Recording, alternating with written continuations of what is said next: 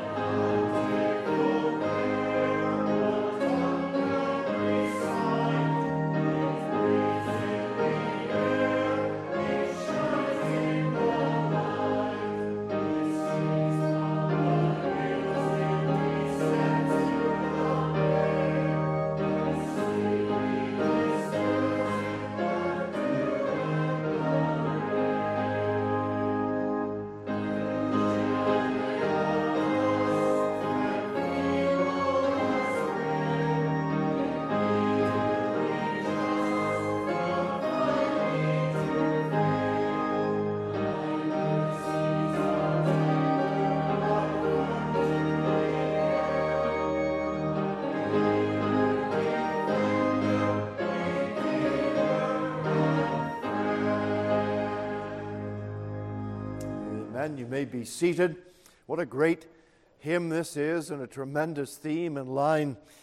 We know that the Lord is not just the one who has made us and created us out of nothing, but He has called us in salvation. And we know that the Spirit of God brought us to faith in Christ. And we know today that we are alive in Him. We have been forgiven of our sin. And therefore we know we have a home in heaven we're going home to one day soon. And in the midst of all that this world offers and all of the problems that it presents to us on a daily basis, there is great peace and joy and the hope of knowing that because Christ is alive today, we live in Him. And that's a great possession that every believer has. So let's rejoice in that tonight and give thanks to Him. We'll bow, please, before the Lord in prayer now.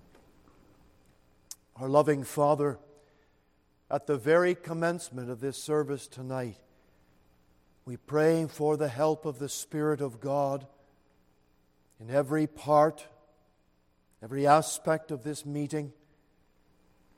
Come, Lord, very near to us and help us in our worship. Help us in our praying. Help us, O God, as we read the Scripture and give the sense thereof, that there would be understanding and application by the Spirit of God to our lives. Dear Lord, of ourselves we cannot draw from the great and deep well of the Word, but we know that the Spirit of God takes these precious things, these great, exceeding great and precious promises, and writes them upon our hearts, revealing the splendor and the wonder of our Redeemer. So, Lord, tonight we pray that we will know be very conscious of the Spirit of the Lord working in our hearts, applying the truth to our souls exactly in the place, Lord, where we need it. We're asking this tonight. Come, Lord, to our aid. You know the specific details of every heart, the need of every family. And Father, what joy we have of coming to commit our ways unto the God of heaven, to cast all our burdens upon Him. For Lord, you hear us, and we are thankful for this great truth tonight. What a possession that we have in Christ. Lord, we know that you are our Maker, our Defender, our Redeemer, our friend. And oh God, tonight, as we bow humbly in our Savior's worthy name, we approach only on the ground of His merit and the precious shed blood of Calvary. We have no other argument. We have no other plea.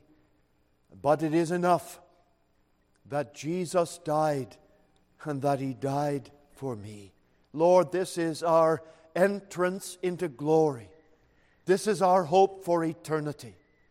We cannot atone, Lord, for any of our sins. If it was left up to us, Father, in any degree, we would be lost. But how thankful we can be tonight that we are loved with an everlasting love. And we have been led by grace that love to know.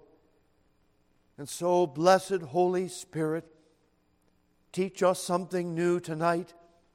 Lord, I am asking for the Word to be written on my soul.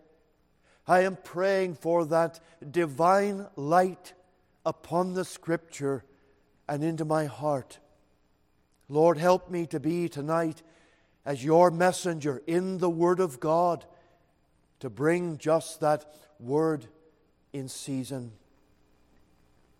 Thankful, Lord, for the time of prayer this afternoon, for everyone who was gathered online, for all the intercession that was poured out and offered in Christ's name. Lord, hear our prayers. We know that they are heard. We're asking for speedy answers. We're asking, Lord, for answers that are not for ourselves or because of our own desires, but only for the glory of Thy holy name. Only for the honor of Jesus. Only, Lord, for the extension of your kingdom. Hear our prayer tonight. Our land, our nation of Canada, is in great need. Oh, Father, hear our prayers. Come urgently, Lord, and turn back the forces of wickedness in our land. Father, we pray that the attempts of the devil to overturn righteousness and truth and morality and everything to do with the Scriptures, that, Lord, he would be defeated. Strengthen the hearts of every faithful follower of Christ. Strengthen the believer across this nation. Lord, we pray for every faithful minister of the gospel that is proclaiming the unsearchable riches of Jesus. Bless them. Prosper their ministry. Bring in many souls into the kingdom. Lord, make use of this fellowship, of our church. We want to be used, Lord. And we're praying that we will come to devote ourselves, to rededicate ourselves on the altar of sacrifice for service, which is our reasonable service, Lord. Come and make use of us. We want to be soul winners. We want to be those who are able to disciple others in the way of righteousness and truth. We want, O Lord, that our voice will not be stifled. We will not be overcome with the fear of man. For, Lord, surely, if we have beheld the face of our Redeemer by faith, and we know Him in our heart, then we will be advanced. We'll be able to go forward, not fearing the face of clay. Dear God, strengthen us with might in the inner man. Equip us to hold the shield of faith firmly. Help us to grip the sword of the Spirit. Help us to have on all the armor, the breastplate of righteousness, the helmet of salvation, our feet shod with the preparation of the gospel of peace, our loins surrounded with truth. Father, hear our prayer tonight. We think of those who are the youngest members of this fellowship. Bless the children. Watch over them. Protect them from the vices of this present evil world. Save them at an early age. We think of our young people, young adults. Lord, pour out your Spirit upon them and lead them forward in their lives. Some are seeking for a mate in life, husband or wife. Lord, bless them. Direct them unmistakably. Lead them forward. Career, education, service in the kingdom of Christ. Father, bless them, we pray. How thankful we are for the deacons that you have given to us in our congregation, and for the solemn time, Lord, this morning of committing them, their lives, their families into your work. Bless these men abundantly. Pour out your Spirit upon their families. Save their children. We pray also for those who are elders in our congregation. Lord, bless them as well. Protect them all, every family.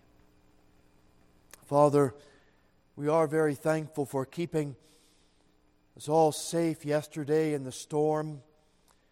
And as there are some who are trying to manage their way through difficulties without power and other problems, Lord, we do remember the families today of those who are grieving the loss of loved ones suddenly taken from them in a very sudden storm.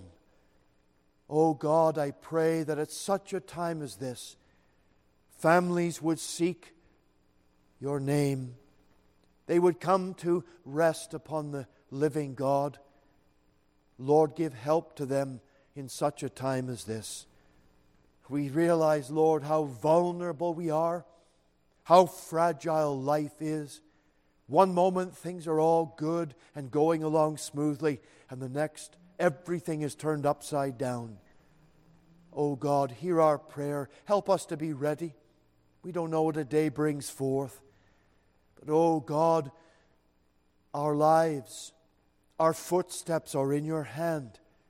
And we are very thankful and happy, Lord, to leave them there. So hear us tonight. Draw near, encourage our hearts. Strengthen us now in Jesus' holy and precious name. Amen. Let us sing again, please, to the Lord's praise. Number 44, will stand, ye servants of God.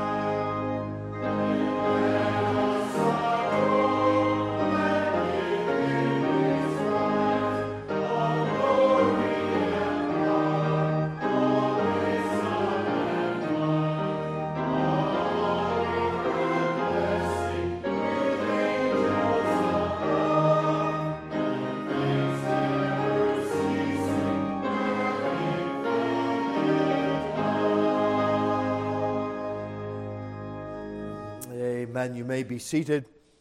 What a great hymn writer Charles Wesley was. Certainly a man of God. And it's one of those situations where just about every time you read or sing a hymn that was penned by this mighty man of God, well, you're blessed. Because as he penned these words, they are founded upon the Scripture. They're written based on the Word of the Lord. And therefore, we can sing them with joy. And what a hymn this is to give praise and exaltation to our Lord Jesus Christ. May God bless these words as we've been singing and unto Him. We're going to read in our Bibles tonight from the book of Romans, chapter 12. The book of Romans, chapter 12.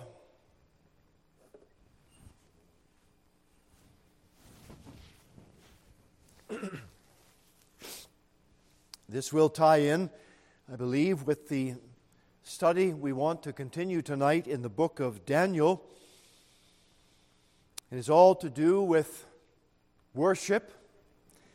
And so as the apostle is dealing with this in the application of the theology of Romans, he says in chapter 12 and verse 1, I beseech you therefore, brethren, by the mercies of God, that ye present your bodies a living sacrifice, holy, acceptable unto God, which is your reasonable service. And be not conformed to this world, but be ye transformed by the renewing of your mind, that ye may prove what is that good and acceptable and perfect will of God. For I say, through the grace given unto me, to every man that is among you, not to think of himself more highly than he ought to think, but to think soberly, according as God has dealt to every man the measure of faith. For as we have many members in one body, and all members have not the same office, so we, being many, are one body in Christ, and every one members one of another. Having then gifts differing according to the grace that is given to us, whether prophecy, let him prophesy according to the proportion of faith, or ministry, let us wait on our ministering, or he that teacheth on teaching, or he that exhorteth on exhortation. He that giveth, let him do it with simplicity. He that ruleth with diligence, he that showeth mercy with cheerfulness. Let love be without dissimulation, without pretense or deceit. Abhor that which is evil, cleave to that which is good. Be kindly affectioned one toward another, with brotherly love, in honor preferring one another, not slothful in business, fervent in spirit, serving the Lord, rejoicing in hope, patient in tribulation, continuing instant in prayer, distributing to the necessity of the saints, given to hospitality. Bless them which persecute you. Bless and curse not. Rejoice with them that rejoice, and weep with them that weep. Be of the same mind, one toward another. Mind not high things, but condescend to men of low estate. Be not wise in your own conceits. Recompense to no man evil for evil. Provide things honest in the sight of all men. If it be possible, as much as lieth in you, live peaceably with all men. Dearly beloved, avenge not yourselves, but rather give place unto wrath. For it is written, Vengeance is mine. I will repay, saith the Lord. Therefore, if thine enemy hunger, feed him. If he thirst, give him drink.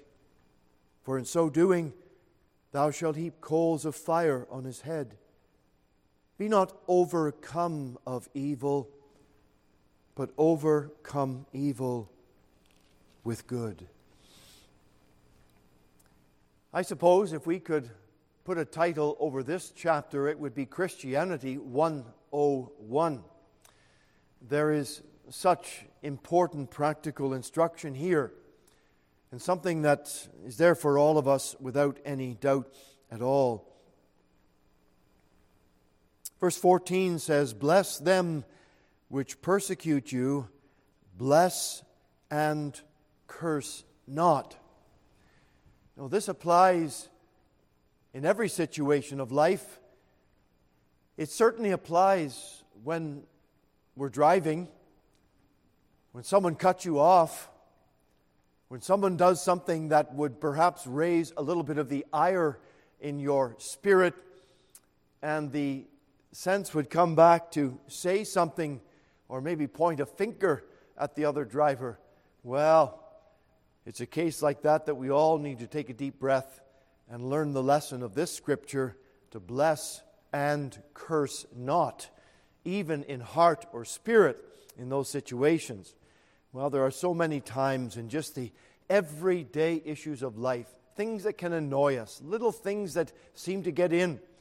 Well, let's be careful that we have the Spirit of Christ about us at all times, because in so doing, we will bear a testimony for the Lord.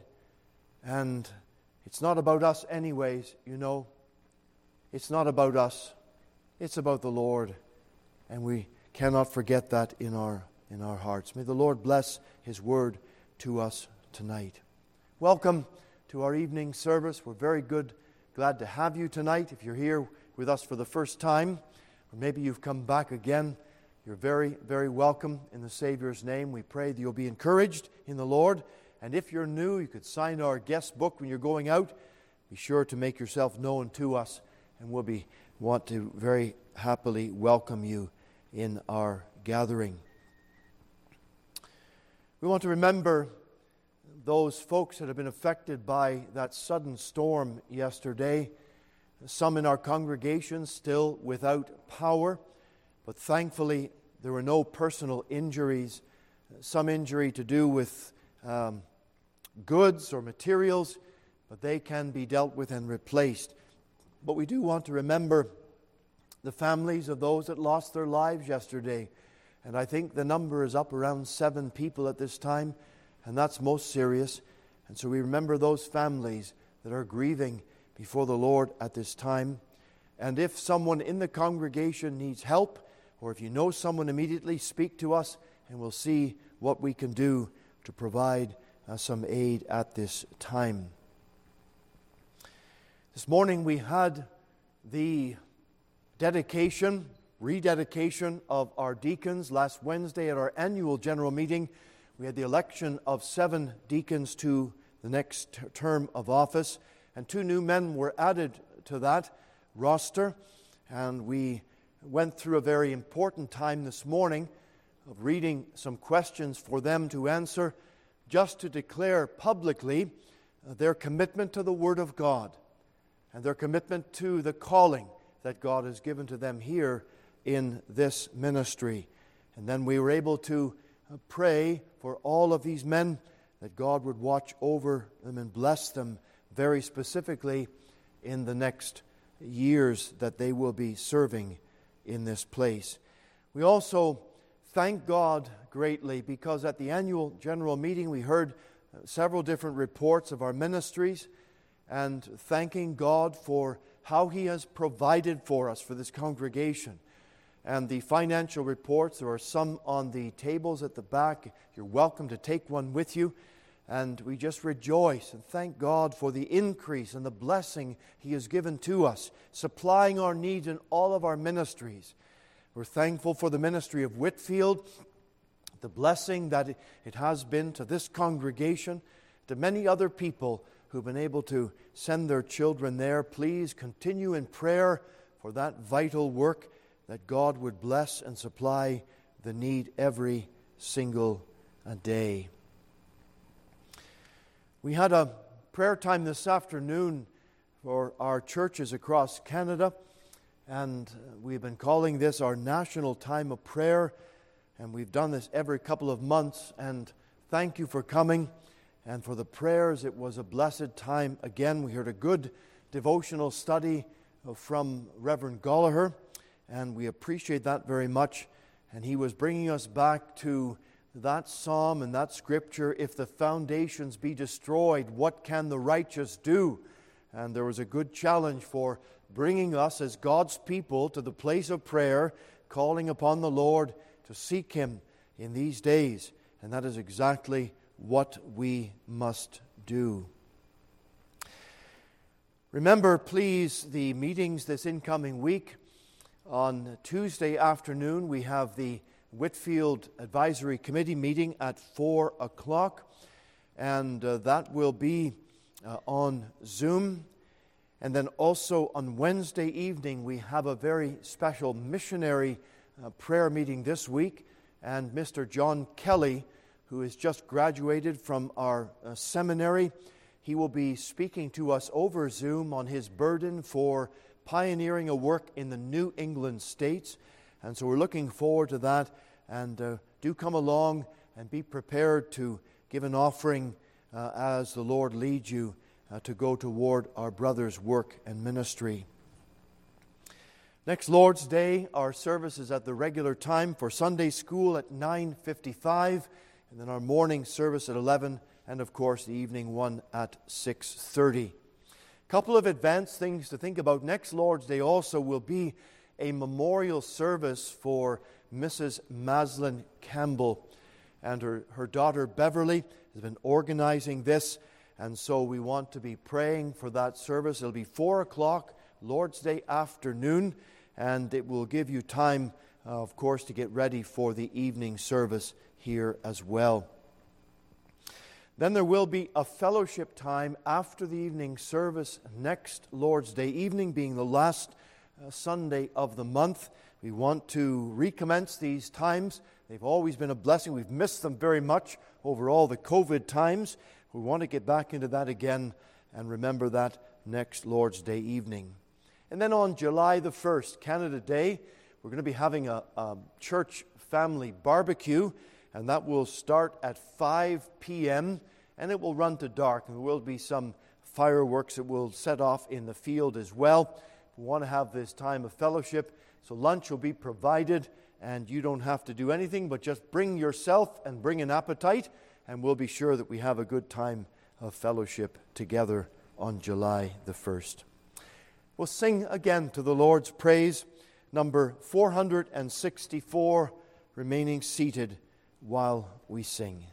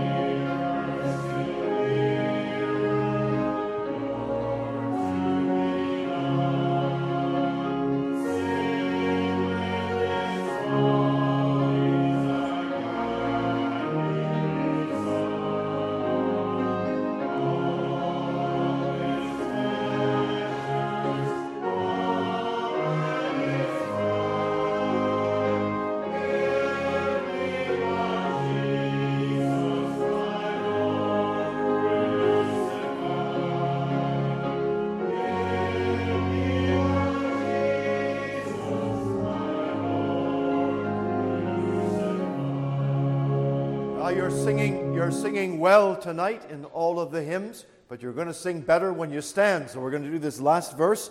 Everyone standing. Nearer, still nearer, while life shall last, till safe in glory my anchor is cast. Through endless ages, ever to be nearer, my Savior, still nearer to Thee.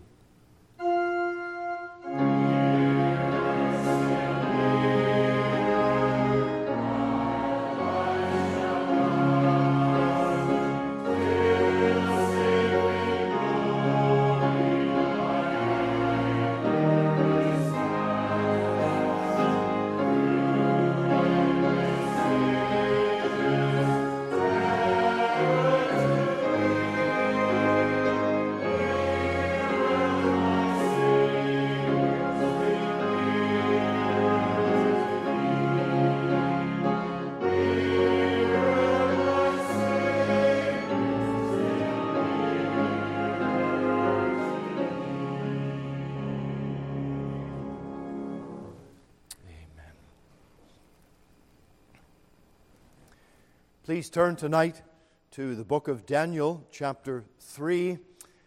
And as you're turning up there, we have been praying a lot for the believers, the Christians in the Ukraine, and in ways in which we might be able to help them, of course, seeking the Lord on that account. And we also shared with you the work that's going on in the Balamani Church and how they have taken in several of these refugees overseas.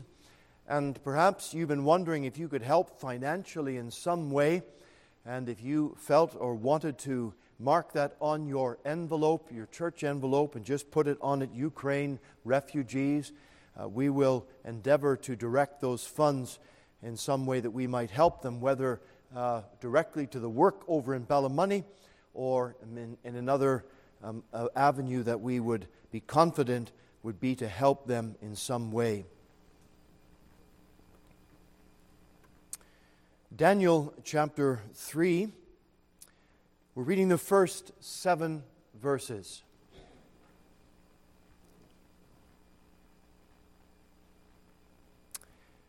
Nebuchadnezzar the king made an image of gold, whose height was 60 cubits, and the breadth thereof 6 cubits. He set it up in the plain of Dura, in the province of Babylon.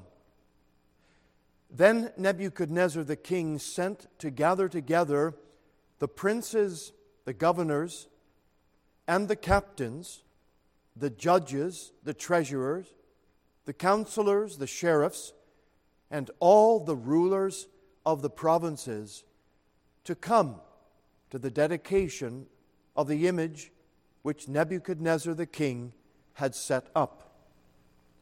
Then the princes, the governors, the captains, the judges, the treasurers, the counselors, the sheriffs, and all the rulers of the provinces were gathered together unto the dedication of the image that Nebuchadnezzar the king had set up.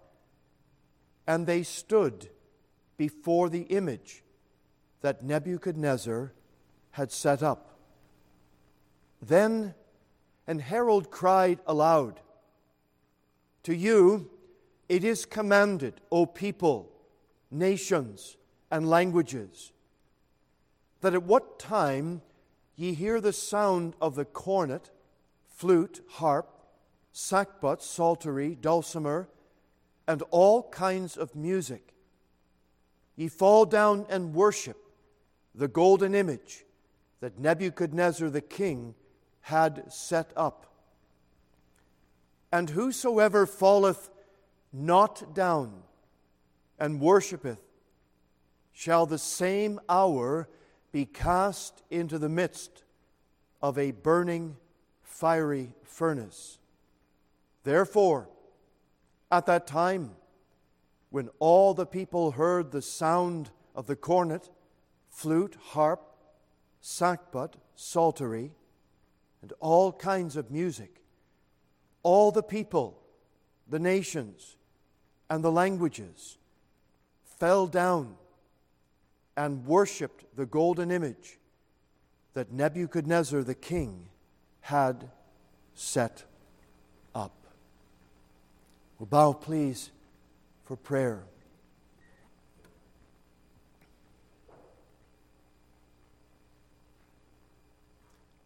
Father, as we come now to the Word, this inspired record of events, we pray, Lord, that we will be able to understand clearly, and it will be made crystal clear to us the implications of what transpired in that time of history, and how, Lord, we can learn important lessons and have the application by the Spirit of God to our own hearts and lives as we are here in this year, in this time period. I pray that the Bible will always be alive to us and that we will never marginalize or try to compartmentalize something to another time period and say, well, that does not apply to us. Help us, Lord, to always be open and ready to receive instruction to our lives. Lead us, Lord, we pray. As believers, we want to be faithful in our worship of the living and true God. And Father, we know that as you have created us, you have called us in Christ. We have been saved by that sovereign and matchless grace, and we know tonight it is well with our souls because our sins have been forgiven. And we come, Lord, tonight without apology, without embarrassment, to say that we worship the living God. We worship our Lord Jesus Christ. And we want, Lord, that our lives will reflect His beauty.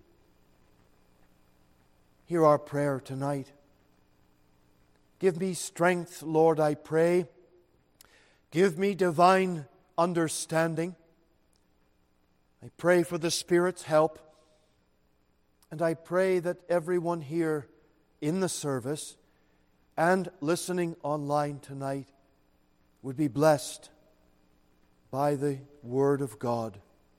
Hear our prayers. We ask all these things tonight in Jesus' holy name. Amen. Well, the context that we have read have made it very, very clear that the subject before us is about the image that Nebuchadnezzar set up in order to be worshipped. The God of heaven showed to this king via a dream what was going to happen in the future. That is, beginning with Babylon and working through all the empires that were following after him, the major world empires, leading down to the time of Messiah. And then, right to the end of time. The inability of the magicians and the wise men of Babylon to reveal the dream and the interpretation of it, well, it led to a rather rash edict to kill them all. Nebuchadnezzar said, wipe them all out. We will start over again and find new ones.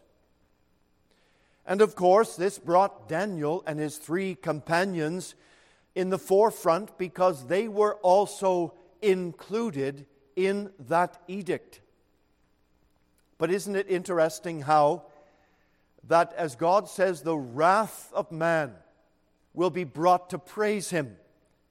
And the wrath of this heathen king was used by a sovereign God to bring Daniel and his companions to the forefront in human history, and having brought them to the forefront, they would be raised to a place of authority, center stage, as we could call it. After Daniel and his friends heard about this edict, Daniel called them, and they immediately went to prayer. They got before God, and they sought His face for help. They were in a time of need. And in that time of need, they went to the Lord, and He heard their prayer. As Daniel went before Nebuchadnezzar and began to unfold that dream, and he told him the interpretation of that dream, I think you can see in your mind's eye that the jaw of Nebuchadnezzar hit the ground. He was shocked. He was so shocked that at one time he was prepared to say, let them all die. Now he has come to say, of a truth, it is that your God is a God of gods and a Lord of kings. He has revealed the secret of the heart of a man that no man could reveal. It could not be known by anyone or any power apart from divine revelation. And the outcome of this was a very speedy promotion of these Jews from slavery to the oversight of business in Babylon. The opening of chapter 3 gives us a new chapter and a new era, it seems, where it gives us the ploy of Satan to expand his kingdom, the kingdom of idolatry, and ultimately, don't forget this, ultimately to target the faithful men of God. You see, behind every attempt that Satan has to do something in this world, it is not just to do something. It is not just to make the ungodly great, but it is to destroy the faithful, to undermine the church of Jesus Christ. That's what he is all about. And this came at this juncture by putting it in the mind of this heathen king to make an image of gold. The size and composition meant that it would have taken considerable time to build. Though we do not know how many years that would have been from the time Daniel and his friends were exalted to a high place in Babylon. We are not told it was an image of a man. It simply says that Nebuchadnezzar commanded that an image would be made. And yet I think it's not unreasonable to assume that the inspiration for Nebuchadnezzar to build an image of such magnitude would have come from the dream that he had and that was interpreted to him. Yes, he was the head of gold in that dream, but I don't imagine he would be too quibbling about details, as he saw himself and an opportunity to be exalted and to be set forward and even worshipped. Some would ask, well, if it was a direct image to do with the dream, why would he not have made the breast of silver and the hips and thigh of brass and the legs of iron and the feet of iron and clay? Why would he not have made it exactly that way? Well, surely that wouldn't have concerned him altogether too much. He was looking to see the exaltation of himself in Babylon in his lifetime, in his day. On the other hand, some commentators, as Merrill Unger in his Bible dictionary, suggest it was a representation of Nebuchadnezzar's patron god, Bel-Merodach. Well, whatever is the purpose of this image, it was to be worshipped. The size of the image, we're told it was 60 cubits high and 6 cubits wide. And also, that poses some questions. If a cubit would be taken for 18 inches, which is a standard cubit measurement of that time, then the image was 90 feet tall and 9 feet wide. 90 feet tall. From the floor of this church to the very peak of those lights, about 45 feet. So more than twice the height of the church building was this image, but only 9 feet wide. It was grossly out of proportion. This has led some folks to suggest, some commentators, that it was more of an obelisk than it was a statue. However, numerous historians propose that it was built on a very large pedestal, which could make the proportions more representative of a man. It was set up in the plain of Dura. And again, we are not told historically or otherwise where that is, though some of excavations have been done that have led men to believe that this plain of Dura specifically, about 6 miles or so outside the gates or the town city of Babylon, because it was a suitable place for a large gathering of people in this particular plain. As we consider this image tonight of Nebuchadnezzar and the forced worship that was surrounding it, there are some lessons that we can learn about false and compromised worship and the pressure upon people today to conform to whatever society demands. So as we think about that tonight, I want you to consider in the first thought some more of the details about this image. What about its composition? Well, we are told that it was made of gold, the most precious metal known to man. And being made out of gold, it certainly speaks about the wealth of the Babylonian Empire. And historically, there was no doubt about the wealth of that world empire that had defeated all others and possessed the wealth of nations. And the gold standard that Babylon had, it would have been exemplified in no greater way than for the king of the empire, who himself was the head of gold, but now would make a statue, an image that would be entirely of gold. What message would that convey to all of his empire and to the nations that he had defeated? It would be this: we are number one. There is no one else that is bigger, stronger, mightier, or wealthier than we are. He made the image of gold.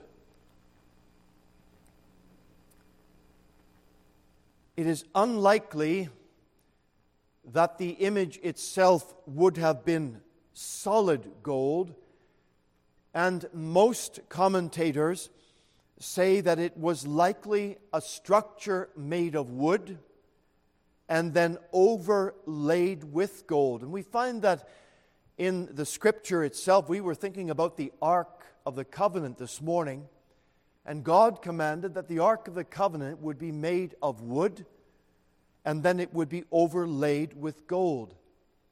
And so some of those pieces that we have in the tabernacle give a little bit of hint along that line.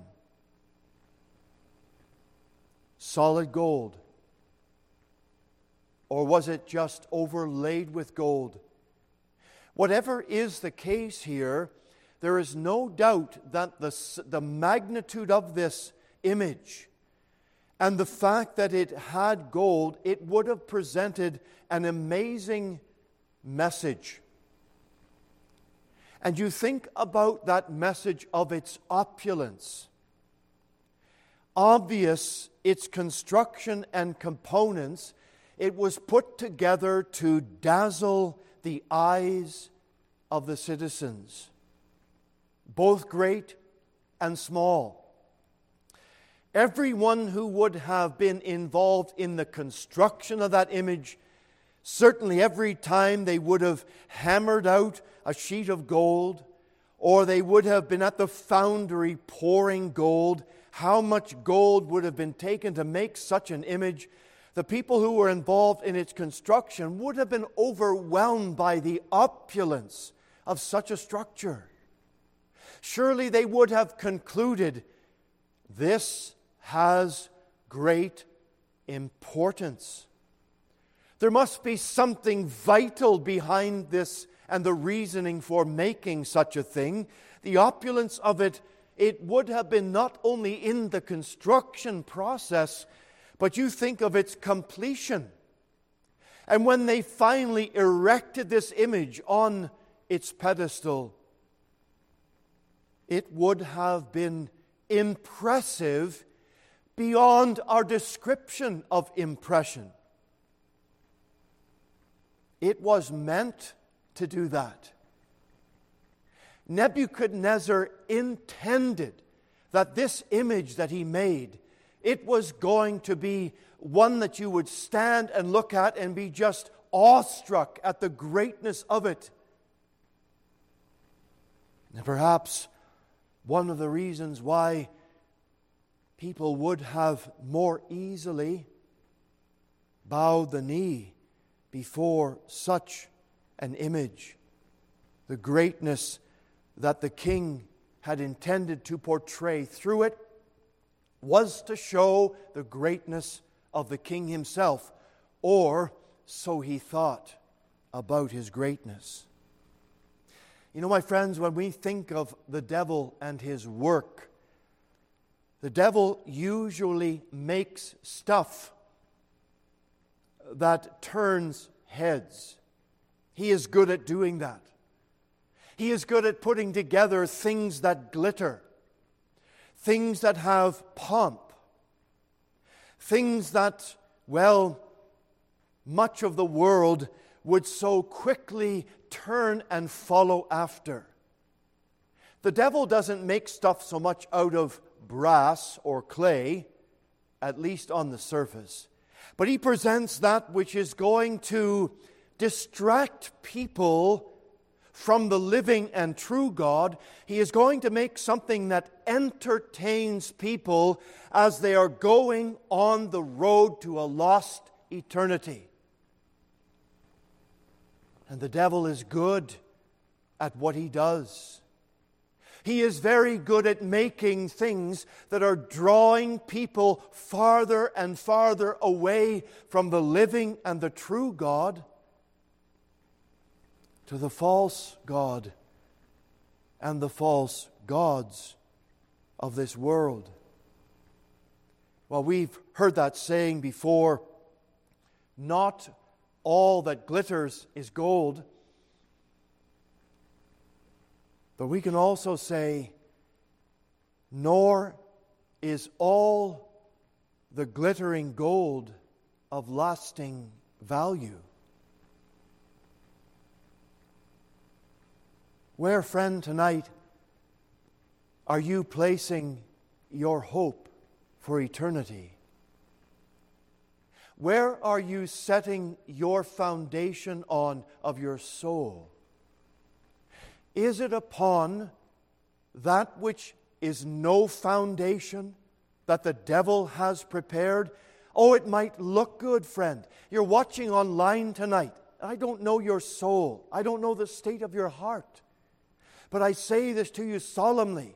The devil intends to make things that are going to attract your attention, to draw you away from God, away from Christ.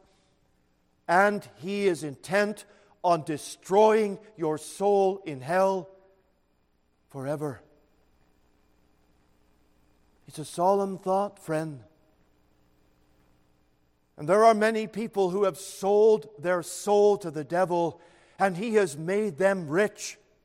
He has made them filthy rich. He has given them all the gold that they could ever have imagined. And what are they doing with all their wealth? They are forwarding the kingdom of Satan.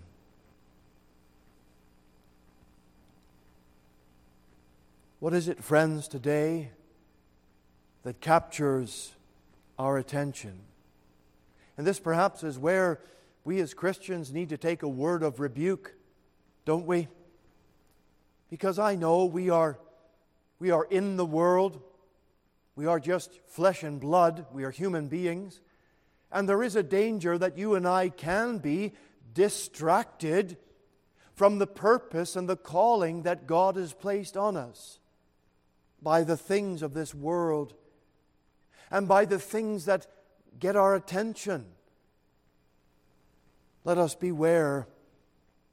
Let us be certain that we always keep our Savior in the very center of our minds and hearts. That we will not live like hermits. We're not to be those who cloister themselves in some sort of monastery away, thinking that's going to escape the things of this world. No, we are in this world, but let's follow what the Lord Jesus said. We are not to be of this world. And if God has blessed you with a healthy bank account, rejoice and give thanks for that. But be sure that we know that all the resources and all the blessings and that which God has blessed us with, it's not to be used just so that we can be consumed with it, but so that we can be useful and good stewards of that which God has blessed us with. Did not our Savior say to us, "Lay up for yourselves treasures in heaven, where moth and rust do not corrupt, and thieves do not break through and steal"? Thieves are all around us. I shared with you on Wednesday night, our brother Newell doing some work on the new gates we're installing at the front here, and thieves broke into his locked storage cabinet, stole several things, tried to steal the tractor he had outside, did some damage to that as well. Thankfully, they were not able to take that, though they did steal some other things. But when we get to glory, there'll be no need for locks and bolts and doors anymore in heaven, because there will be no more thieving then. Yes, we think, as we consider tonight something about the composition of this image and its opulence. What about its dedication?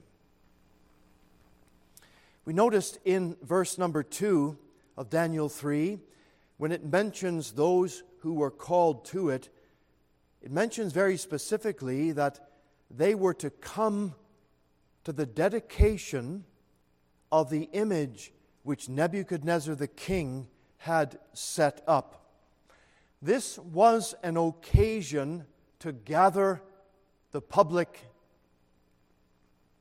Obviously, dedication services, according to this scripture, they are not new. Now we go back in the scripture and we find that the Lord is the one who really initiated the idea of dedication of holy things, and that's good. There are times of very good and healthy dedications, and we rejoice in those. The temple in Solomon's day was dedicated unto God, and the Spirit of the Lord came upon and filled the temple, and that no priest and no person was able to enter into worship. We enjoy the times we have had in our own congregation of dedicating our school unto the Lord. We have dedication services that we did this morning to, again, dedicate our deacons. These are blessed times, and these are good and spiritual and biblical times. But do you know it was also not uncommon for heathen nations to dedicate their shrines and their temples to their gods? A significant time when this happened was in the days of Samson. The Philistines had gathered together, and they were in the temple of their god Dagon. Now, do you remember what had happened when the Ark of the Covenant in the days of the Judges had been removed from Israel and taken by the Philistines, and they put the Ark of the Covenant in the temple of their god Dagon. And they came back the next morning, and the god had fallen over, Dagon, this statue, and they set him back up the next day. The next day he fell over again. The head was broken. The hands were broken off. But somehow they got out the glue, and they put them all back together like Humpty Dumpty, and they're ready for another turn at this. And Samson comes on the scene now, and of course, he had been humiliated, lost his strength, his eyes had been put out. He was in the prison grinding, but his hair started to grow again. And so as he was led out by a young lad into this great dedication and worship services that all the lords of the Philistines were having, and there's Samson, can't see a thing, blind. But God gave him one final day. And Samson brought that temple down, and there were more slain in the death of Samson than through all of his life. But that was a dedication service never to be forgotten unto the god Dagon. So it was here in Babylon that Nebuchadnezzar used this opportunity through the dedication of this image to drink in the moment, to drink in the power. And something further, he used this to hopefully tighten the grip that he had upon the people. Is this not today, friend, as it has been in every day, the same working of the devil,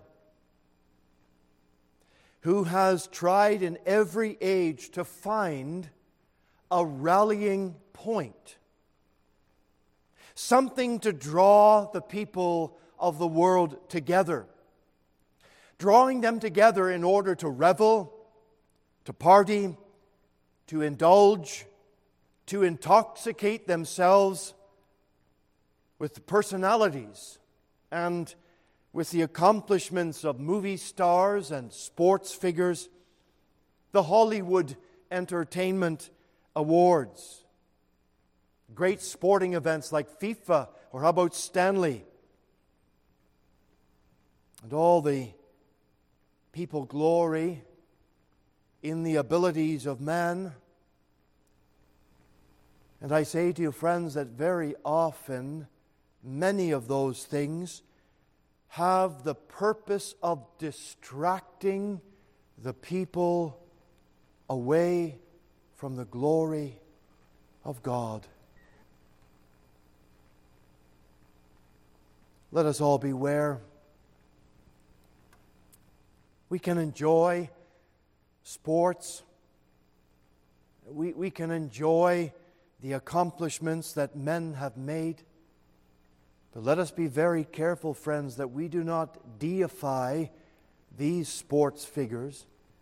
Let's be very careful that we don't become so googly-eyed at some movie star that we forget the debauched life. We forget that the whole intent of their life is to glory in themselves and to glory in the God of this world. And the influences that are upon Christians, we must be so very careful in our day.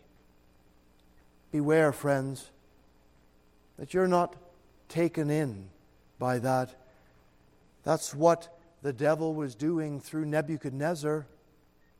Nebuchadnezzar was going to bask in all the glory of this, but he was only a pawn in the game. Oh, he thought he was a great man, the greatest ruler that had ever lived, but he was only being moved by the devil at his will at that particular time. I want to move on in our study tonight and look at the people who were invited to this dedication service. Verse 2 tells us and gives us a list of these dignitaries. They were the princes, the governors, the captains, the judges, the treasurers, the counselors, the sheriffs, and all the rulers of the provinces. Now, that is quite a list. It doesn't seem that anyone was left out.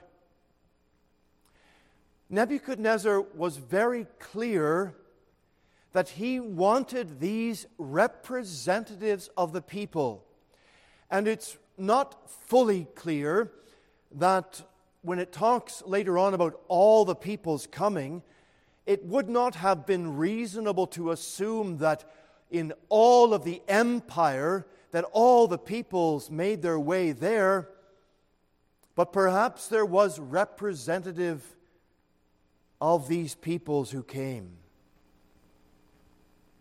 But it was certainly all-inclusive, and I would assure you that the city of Babylon, and perhaps in the reference to all the peoples, that the whole city would have gone out virtually to the time of this worship period. Is this not how the devil uses and looks at the peoples and the governments and the organizers and the peoples of this world and those who are involved in the education system, those who are involved in governments? And Satan will make use of as many as possible, as he possibly can, and he invites everyone to his party. As Christians, we must be very, very aware of these ploys. And we must be very watchful at the background maneuverings and the dealings that are going on behind the scenes. Because when these things are put to the forefront, it makes it very clear that the construction and the purpose that the devil has in bringing about his purposes and his ways, he will make use of the structures of this world. It's not really a surprise to us because he is the God of this world. And in his control, much of the governments of this world in a lower stage. Now we know and trust in a sovereign God who is over all things. But we also realize that the devil's kingdom and his work is very, very active. Let us be very careful, friends, as we look at this world, that we don't look at it with deceived eyes, that we are not taken in, but we understand and know that all that goes on in this world, and generally speaking, no friend to Christianity, let's not be surprised about that. But let us redouble our efforts as believers to be in prayer for those, as God has commanded us in the very book of Romans, to be in prayer for those that are in authority over us, that we might lead a godly and peaceable life in all honesty. I want you to think with me, thirdly, about the command that was given to worship. We find this in verse 4. Then an herald cried aloud, "To you it is commanded, O people, nations, and languages, that at what time ye hear the sound of the musical instruments, that ye fall down and worship the golden image that Nebuchadnezzar the king has set up." Now this is fascinating. We now come to the real purpose that's being made known. This was no ordinary dedication service.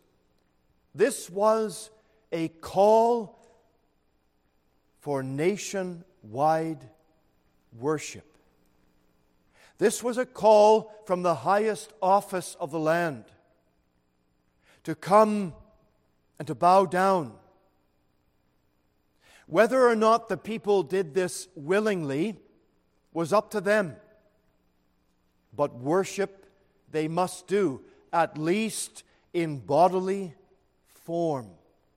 They must come, they must bow down before this image. It is notable that it was at the sound of music. Here was an orchestra, and without doubt, I suggest to you it was played with expertise, the winsome sound. For what purpose? Well, maybe it had some purpose to hypnotize or at least give the right mood to worship. Music is very powerful. It has a powerful influence on the mind and the heart. And much study has been invested in the power of music to manipulate moods and attitudes, from buying and selling, to calming a crowd, to preparing an army for battle. And it's not by mistake that this leverage was used here. This leverage, is it not the same, my dear friends, in our day? That music has such a powerful influence for good and for evil. And that brings us all face to face with the caution. Beware, friend, how music is influencing you today. Beware, my dear friends, what music you are listening to. Beware what is soothing your mind or what is influencing your actions. For a believer, for Christians, we must be aware and very open to the potential impact that music will have upon us. And we certainly have to be aware to flee from the worldly forms of music that are poisonous to the Christian heart. The devil is the one who is behind the music that draws out the worship of this world. Much study has gone into investigating and the Christian point of view, from the Christian point of view, of all the genres of music. And you can go across the whole category, from rock and roll to jazz to rap music to the stuff that's going on today, to the more advanced types of music, people would say, the classical roles, marching music. These things have an impact upon the mind. They have an impact upon the soul. And as Christians, we must not be ignorant of the power that this has upon us. To be very, very much aware. And believer, and perhaps the younger folks today, the young adults, a word of caution for you. Beware, friends. I caution you what you are feeding your mind and your soul with. What influences you are allowing to come into your mind, into your heart, because that open conduit of music, it has so much more power over us, over you than you think. And the subtleties of it, and sometimes those things that are not so subtle, that are head-on, full frontal value of the impact of satanic intention and purpose. My dear friends, beware of that. My young Christian friends, beware of that today. Those things that you are allowing to come in, because in this context, the purpose that Nebuchadnezzar had, ultimately the purpose that Satan had behind this, was to use and manipulate the people through the medium of music. And that was drawing them to worship. And we know that that worship was not the worship of God. Be careful, friends, that even in your choice of religious music, be careful that you are making use of that which glorifies God and is for the refreshment of your spirit, and is not simply an excuse of drawing out toward, let's just say, on the worldly side of those types or styles or influences of music that really glorify the performer more than they glorify God. That sensual style of music that draws out the feelings and the emotions, where at the same time it's used in the world to do the very same thing. Be careful. Be watchful. Pray that God will give you a discerning spirit so that we will not be at all drawn into that way of the devil. We'll notice something very interesting here, and it is in the fourth place, the penalty for non-compliance. Verse 6. And whoso falleth not down and worshipeth shall the same hour be cast into the midst of the burning fiery furnace. The penalty for non-compliance. It wasn't the case for some of these sheriffs, counselors, those who were in high places, or for that matter, the people that were in Babylon. It wasn't enough for them to say, if you don't mind, Mr. Nebuchadnezzar, king, I will honor you as king.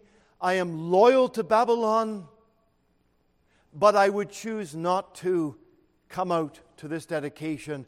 I would choose rather not to bow down before that for my own personal convictions. That was not allowed. That was absolutely banned. And the penalty for non-compliance was death. Was this a serious dedication service? Oh, this was serious, all right, because this was at the very heart of what was going on, inspired by Satan himself. And it was a way of bringing all the people together, and there was going to be unity one way or another. And if you didn't comply, you are going to face the consequences of that. Friends, we are facing the very thing today in front of our eyes, in our land, in our nation, that if we do not bow down to the government edicts of all that's going on, We have faced already and dealt with conversion therapy. We have dealt with the error of transgenderism and homosexuality. We have dealt with these things, and society is being molded into one form that if we do not bow down at the sound of the music of these edicts that have gone out, then there will be a price to pay. There will be jail time. Friends, we must be aware that we're living in solemn times. And we must be all the more reason for our prayer.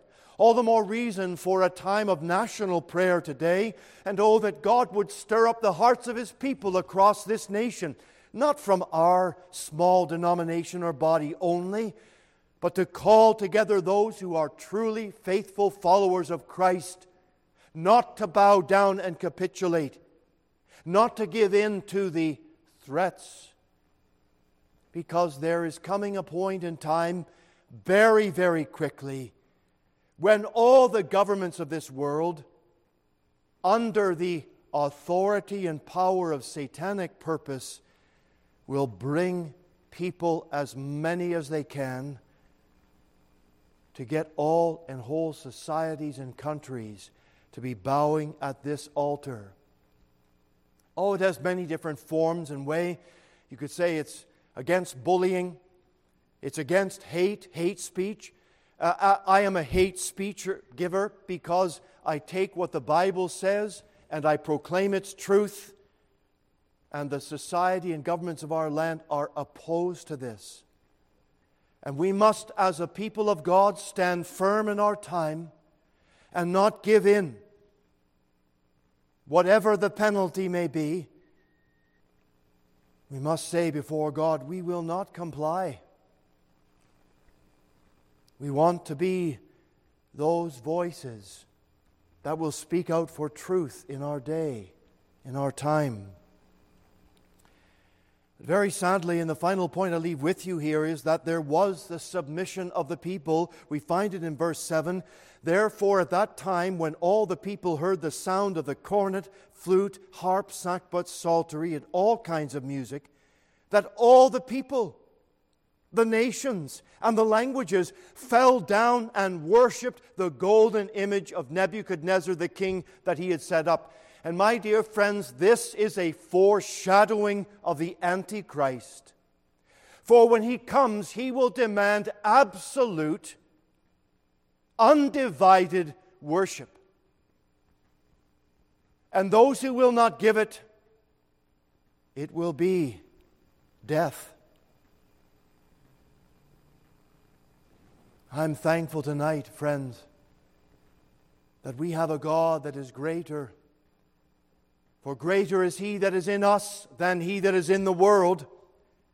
And we need not fear the face of men.